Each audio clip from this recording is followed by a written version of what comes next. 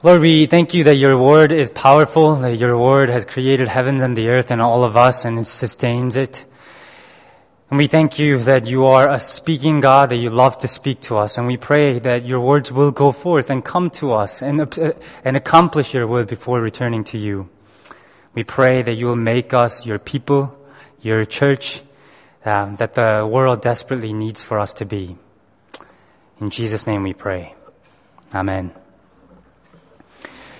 Well, in this short series last week, we saw how Jesus got arrested, bound and brought in front of Annas and Caiaphas, later on Caiaphas, the chief priests. And then in the middle of the night, they take Jesus to the palace of the Roman governor, Pilate. It's early in the morning in this trial, and it could be called a trial, if it could be called a trial. It begins in the twilight of the morning. A trial is supposed to reveal the truth. Find out what the facts are and what things are made up. And at the height of this trial, Pilate asks, what is truth? Pilate asks the question, but really we know that he's not interested in finding out the truth. In fact, none of the people in this story except Jesus is interested in the truth. Jesus wanted the truth to come out. So if you have your Bibles out, look back to chapter 18, verse 20. Jesus says, I've spoken openly to the world. I always taught in the synagogues or at the temple where the Jews come together. I said nothing in secret. Why question me? Ask those who heard me. Surely they know what I said. You see what I'm saying? He wants a trial. He's saying that, look, I've said everything openly. You've heard what I said. Bring those witnesses and test me out. Test me against what I've said and what they've heard. He wants the truth to come out. But when he requests this sort of trial, the temple officials slap him in the face. And they say, is this the way that you talk to the high priest? And it's the same in our text. Pilate asks for the charge to the Jews who brought Jesus to him in verse 29. But they don't have a charge. So in verse 30, they say, if he were not a criminal, we would not have handed him over to you. What they're saying is, he's a criminal, just trust us. And when Pilate pushes back, instead of bringing the truth to come out, they then express their desire to kill Jesus. They say in verse 30, we have no right to execute anyone. That's the reason why they brought Jesus forth. They are not interested in the truth, but they want to kill Jesus. That's why they brought Jesus to Pilate. And Pilate himself ignores the truth as well. After talking to Jesus, it's clear to him that Jesus is innocent. He says it 3 times. He says, I find no basis for a charge against him. Chapter 18, verse 38, 19, 4, and 6. 3 times he says, I find no basis to charge him. Yet, he flogs Jesus. Yet, he had the soldiers make the crown of thorns and put it on him. Yet, people slap him and mock him. No one here is interested in the truth. Why not? Why are Annas, Caiaphas, Jewish ruling council, the people there, why are these people not interested in the truth? I think here it's helpful to think about why these people might have gone into politics. In 1991, Václav Havel, I think I'm probably messing up his name completely. I'm sorry. Of Czechoslovakia, except that he was the president of the Czechoslovakia before it became Czech Republic. He then actually became the president of the Czech Republic as well. But anyway, he was accepting an award from the University of Copenhagen. And in his acceptance speech, he speaks really eloquently about temptations of political power. Why people go into politics. And he gives 3 reasons.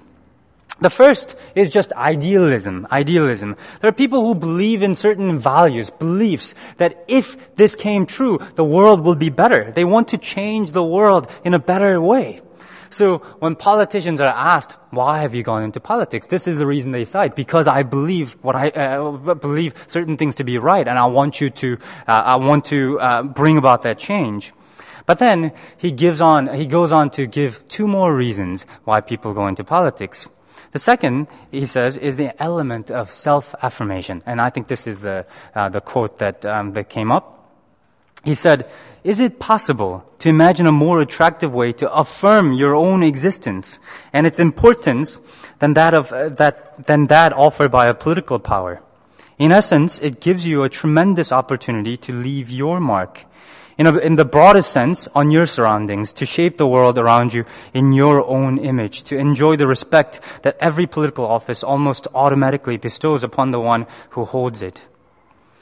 See what he's saying? He's saying that people go into politics because of self-affirmation, because it gives you an exaggerated sense of the self. What you do matters not only for the people around you, but what you do matters for the entire country. What you do matters in the entire history. You can leave your mark.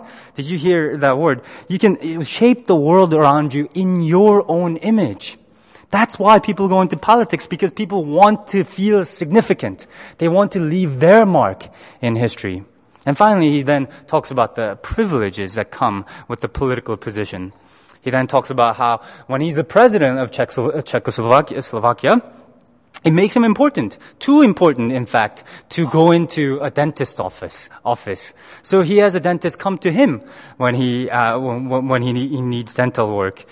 His time is too important for him to spend time grocery shopping and cook. And so he has a cook that cooks for him. He has a chauffeur that drives him around. And at some point, this might not be the reason why people go into politics, but this turns into something that they can't live without.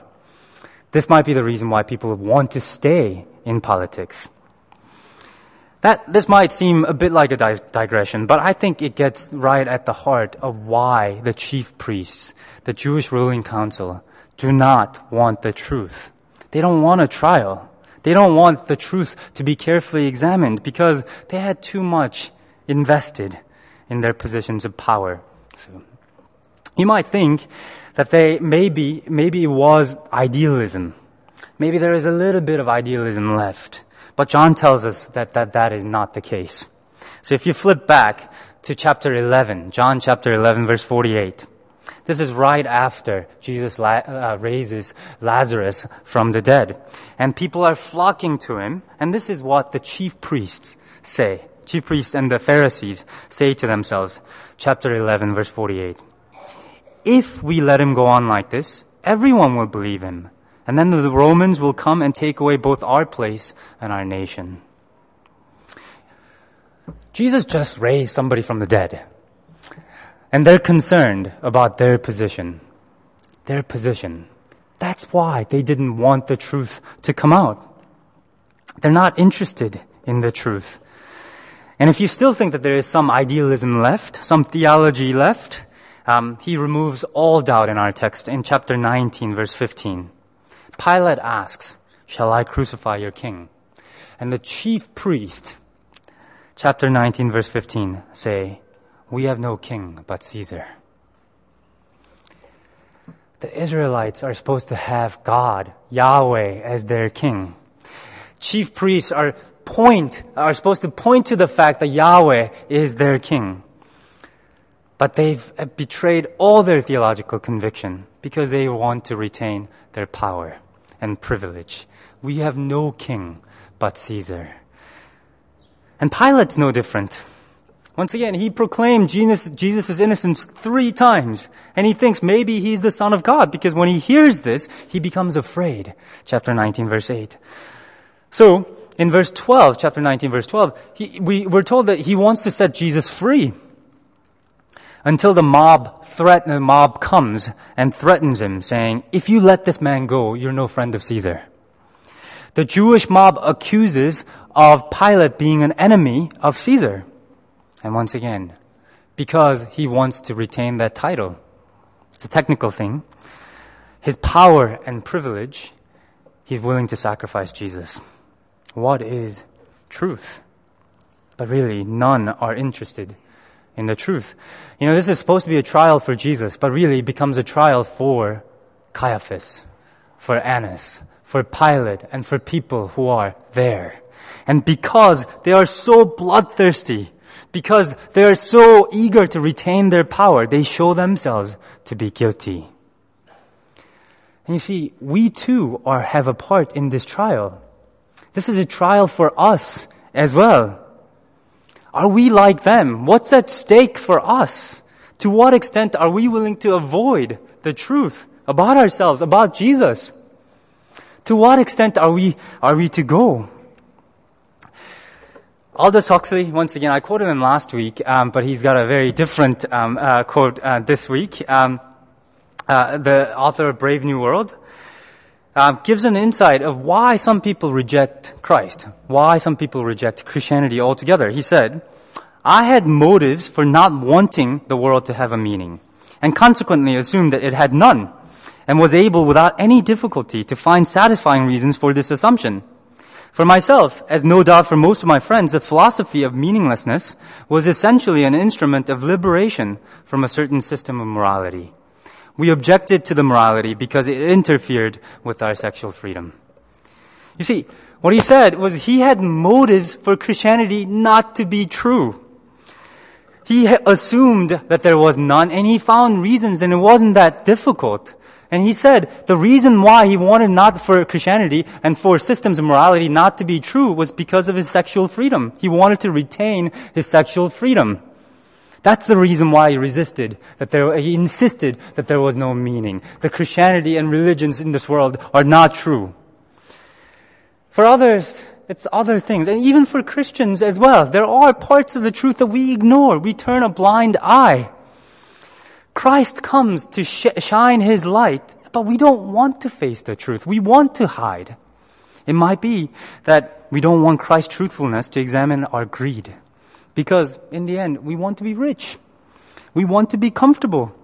It might be that we don't want Christ's truthfulness to examine our parenting because our identity is so invested in it.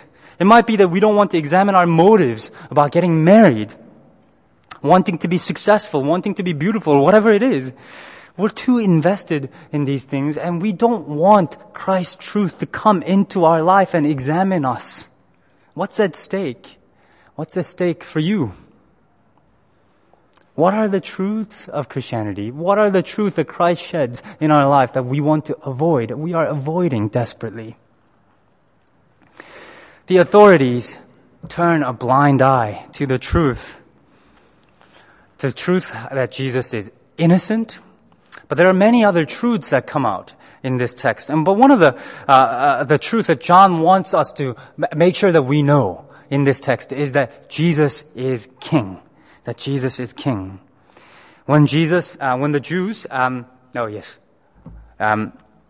Jews bring Jesus to Pilate, Pilate, once again, is not so much interested in what Jesus has done, but really, Pilate seems to be interested in who Jesus is. The question that he asks is, are you the king of the Jews? 18 verse 33. Jesus doesn't deny it. He later answers in verse 36, his kingdom is not of this world. And Pilate then goes, then you are a king. And later asks the Jews, do you want to release the king of the Jews? The king and kingdom is repeated again and again and again because John wants you to know Jesus is the king over this world. And John has this very ironic coronation scene, doesn't he? He's the only gospel. John's the only one who records this coronation scene. After flogging him in chapter 19, the soldiers twist a crown of thorns and crowns him and puts it on his head. They clothe him in purple, the royal robe, and proclaims in verse 3, chapter 19, verse 3, Hail, the King of the Jews. And this seems like mockery. But remember last week how Jesus was in full control over the whole situation. Jesus is in full control. To the nervous Pilate who claims that he has the power to crucify or let him go free, Jesus says, you have no power over me if it were not given to you from above. Jesus is in control because he is the king. And he went to he's going to the cross. He wanted this coronation. He wanted to be the king that wears the crown of thorns. He is in control.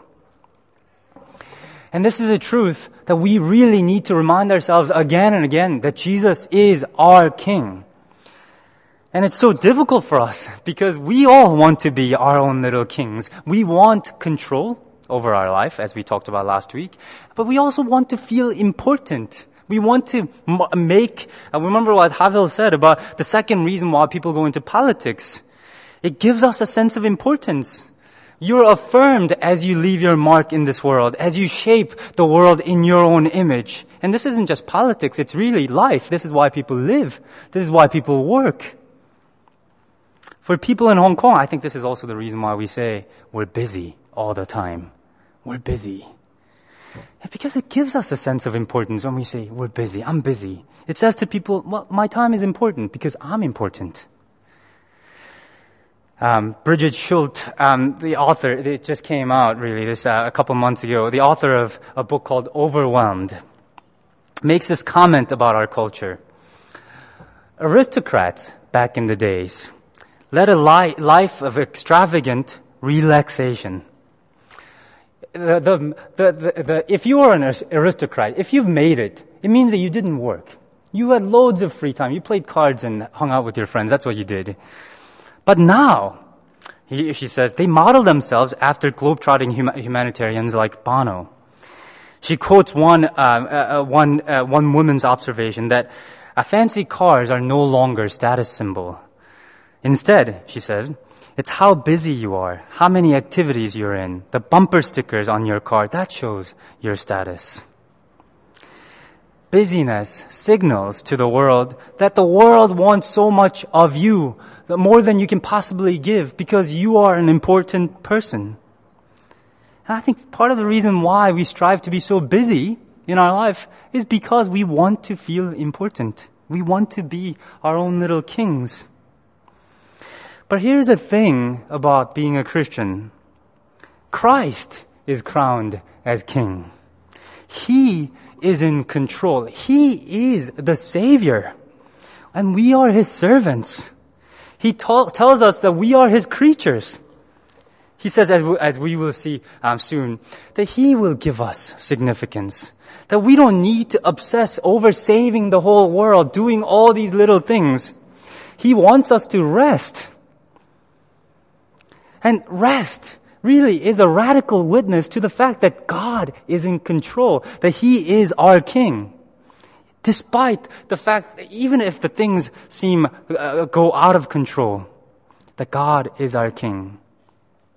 And if we have truly crowned Jesus as our King, God as our King, I'm convinced that we all would pray more as well. Once again, I want to say something about the prayer meeting. 7:30, come. Really, come to pray. I know you're busy, but I highlight this prayer meeting because it's one place where we're not doing anything. We're not going and changing the world. We're not being busy. What we're saying when we're in prayer is saying, Lord, you are able. You are God. You are in control. Come and help us do your will upon this world. That's what we're saying in prayer. We're crowning Jesus as our King. Come pray with us. Come crown Him as our King and let's depend on Him. In all things that we do in the church, let's depend on Him. So come and pray. It's difficult to crown Jesus as our King. Part of it, once again, is because we want to be our kings. But also, part of it is because we find it really difficult that the kind of king that Jesus shows Himself to be. Remember James and John, sons of Zebedee, who wanted to sit next to Jesus, right and left hand. That's because they thought that Jesus was going to wear the crown of gold and jewelry, a crown of power and authority. But that's not what He gets. That's not the kind of king that Jesus is. Jesus wears a crown of thorns. King Jesus is one who gives up His power for the sake of others. And He wants us to follow Him. And that's difficult. He wants to use our resources for others, to be generous, to give our money away, give our time away. He wants us to take care of widows and orphans. And by the way, at some point we'll talk about adoption and how really that is, adoption we should consider. All Christian families should consider adoption. Anyway, He wants us to lay down our lives for others. He wants us to use our time, not selfishly, but for others. He wants us to be last and be servants of all. Even if it costs a lot for us. Because, you see, the way of the cross is not just a place where Jesus dies. It's the way of life that He shows us. Anyway, I'm convinced that when Jesus comes back and the whole creation is restored, we'll have all sorts of heroes that you've never heard before. All sorts of people who wore clothes of a servant. We'll celebrate works of people who quietly gave their lives away. People who were behind the scenes, who were praying. We'll celebrate not famous pastors, but Sunday school teachers who give week by week to the lives of these children who are not celebrated. We'll celebrate the works of lives of people we've never heard of, people who died, martyrs, people who were nameless, but were faithful to Jesus Christ. You see, our King wore a crown of thorns, and He calls us to follow Him. And cross is not just a place where Jesus dies, it's the way, it shows us the way of life for Christ followers. The way of the cross is the way of life. We need to follow Him who wears a crown of thorns. And I know that's hard. But that's the life we've chosen. When Christ has come and when we saw Him, this is a life that God gives us. But we do this because of the third title that Jesus is given. That Jesus is the Son of God. So once again, if you can take a look at chapter 19, verse 7. They say, we have the law, and according to the law, He must die because He claimed to be the Son of God. Son of God is who Jesus is. It's one thing to claim to be king. It's another thing to claim that you are the Son of God. King demands, obedience and respect or whatnot. Son of God demands your life. He says, you are the Son of God means He is our creator, that He owns every part of our life, our heart.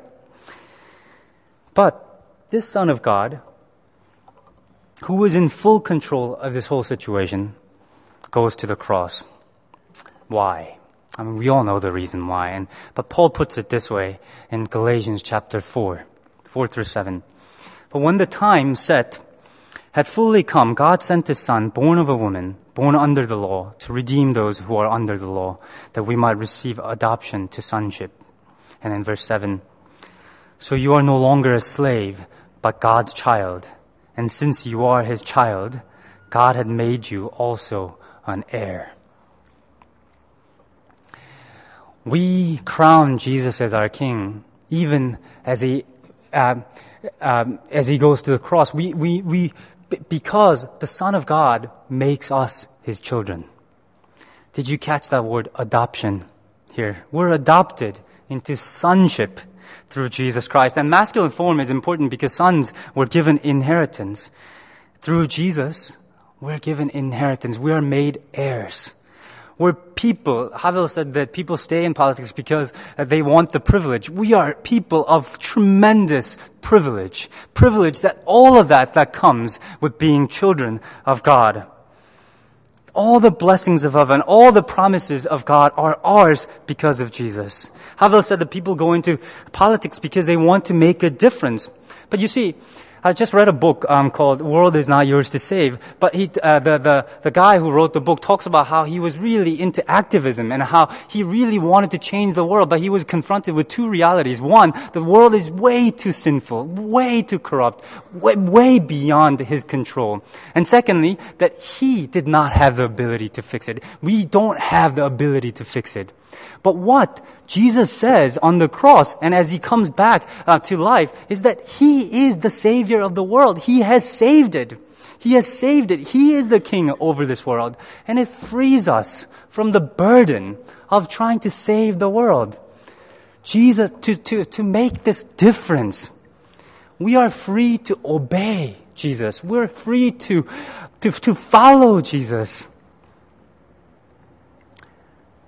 And Havel said that that people go into politics because of self-affirmation, because we want to feel important. But if you build your identity on anything other than Jesus, you're building your identity on sinking sand. Your beauty will fade. Your intellect, well, there's somebody smarter. Somebody more successful, more self-confident, more righteous, more virtuous, or whatever it is. If you're a mom, somebody whose house is more tidy than yours. Somebody whose children are more perfect than yours. Whatever your identity, main identity is, you're building your identity on a sinking sand. If it doesn't crumble now in this lifetime, it will crumble when Jesus comes back, and you will regret. You will think to yourself, why did I spend all this time doing this? All identities except one will fade. That we are children of God. That we are heirs of His kingdom. God's opinion of us will not change. And we can build our life on that. We will, in fact, build our eternity on that. And that's really great news. And if you're thinking, well, this is all good, but what's the catch? It seems too good to be true. Everything that we want, we find in Jesus. What's the catch? It does mean that we have to face the truth that Jesus reveals to us. It does mean that we crown Him King over every part of our life. It does mean following the Messiah, the King who wears a crown of thorns, whose way of life is the cross. It means modeling our life after Him. As we come to close, we're going to sing this song, the final song, When I Survey the Wondrous Cross. And really, this is a man who knows Jesus. This is a man who knows Jesus because he says, all the riches he'll count as loss, that he will boast only in the death of Jesus Christ, that he will give his soul, life, and his all. And we are able to do this because God has given Himself, His all, His life, and His all for us. So, let's now please stand. Let's think about the words. Let's think about Jesus, the one who wears the crown of thorns. And let's sing together, When I Survey the Wondrous Cross.